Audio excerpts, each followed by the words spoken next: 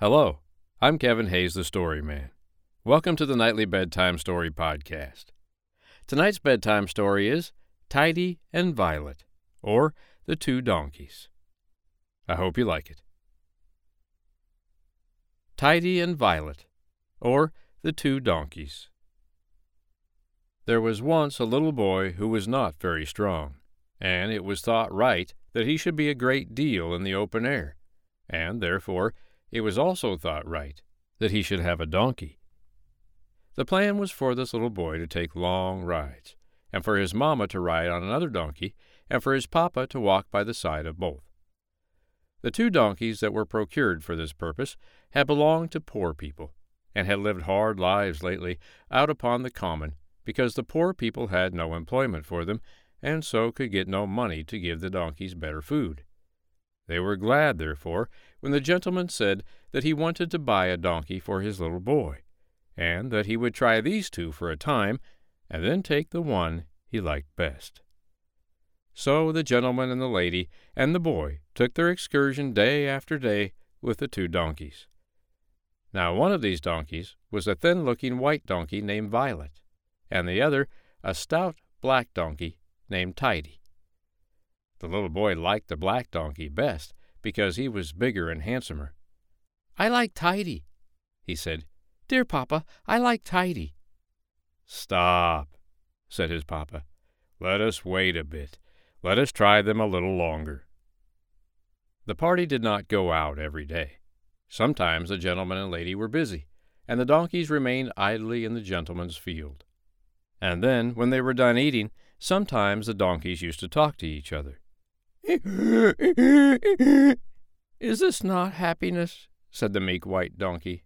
"Instead of the dry grass of the common, to have this rich, green, juicy grass, and all this clear stream of water, and these shady trees, and then, instead of doing hard work and being beaten, to go out only now and then with a kind lady and gentleman and a dear little boy for a quiet walk. Is it not a happy change, Tidy?" "Yes," said Tidy, flinging his hind legs high in the air. "Oh," said Violet, "I hope you will not do that when the young gentleman is on your back." "Why not?" said Tidy. "Because," said Violet, "you may throw him off, and perhaps kill him, and consider how cruel that would be, after all his kindness to us." "Oh," said Tidy, "people always call us donkeys stupid and lazy and slow, and they praise the horse for being spirited and lively, and so the horses get corn and hay and everything that is good, and we get nothing but grass. But I intend to be lively and spirited and get corn."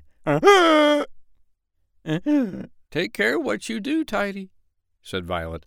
"The gentleman wishes to buy a quiet donkey to carry his little boy gently.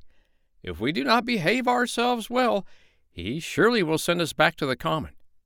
But Tidy was foolish and proud, and the next time he went out, he began to frisk about crazily. "I fear," said the gentleman, "that the good grass has spoiled Tidy." Tidy heard this, but like other young and foolish things, he would not learn. Soon the little dog Grip passed by, and Tidy laid his ears back on his neck and rushed at Grip to bite him. "Really," said the gentleman, "Tidy is getting quite vicious. When we get home, we will send Tidy away, and we will keep Violet." Tidy, as you may believe, was sorry enough then. But it was too late. He was sent away to the bare common. But Violet still lives in the gentleman's field, eats nice grass, goes easy journeys, and is plump and happy. The end. I hope you liked tonight's bedtime story, Tidy and Violet, or The Two Donkeys. Well, they say donkeys are pretty stubborn. Tidy sure was, but at least Violet had a little bit of common sense. She got to stay and eat the nice green grass. Tidy, he had to go back to the commons. Well, maybe he learned his lesson.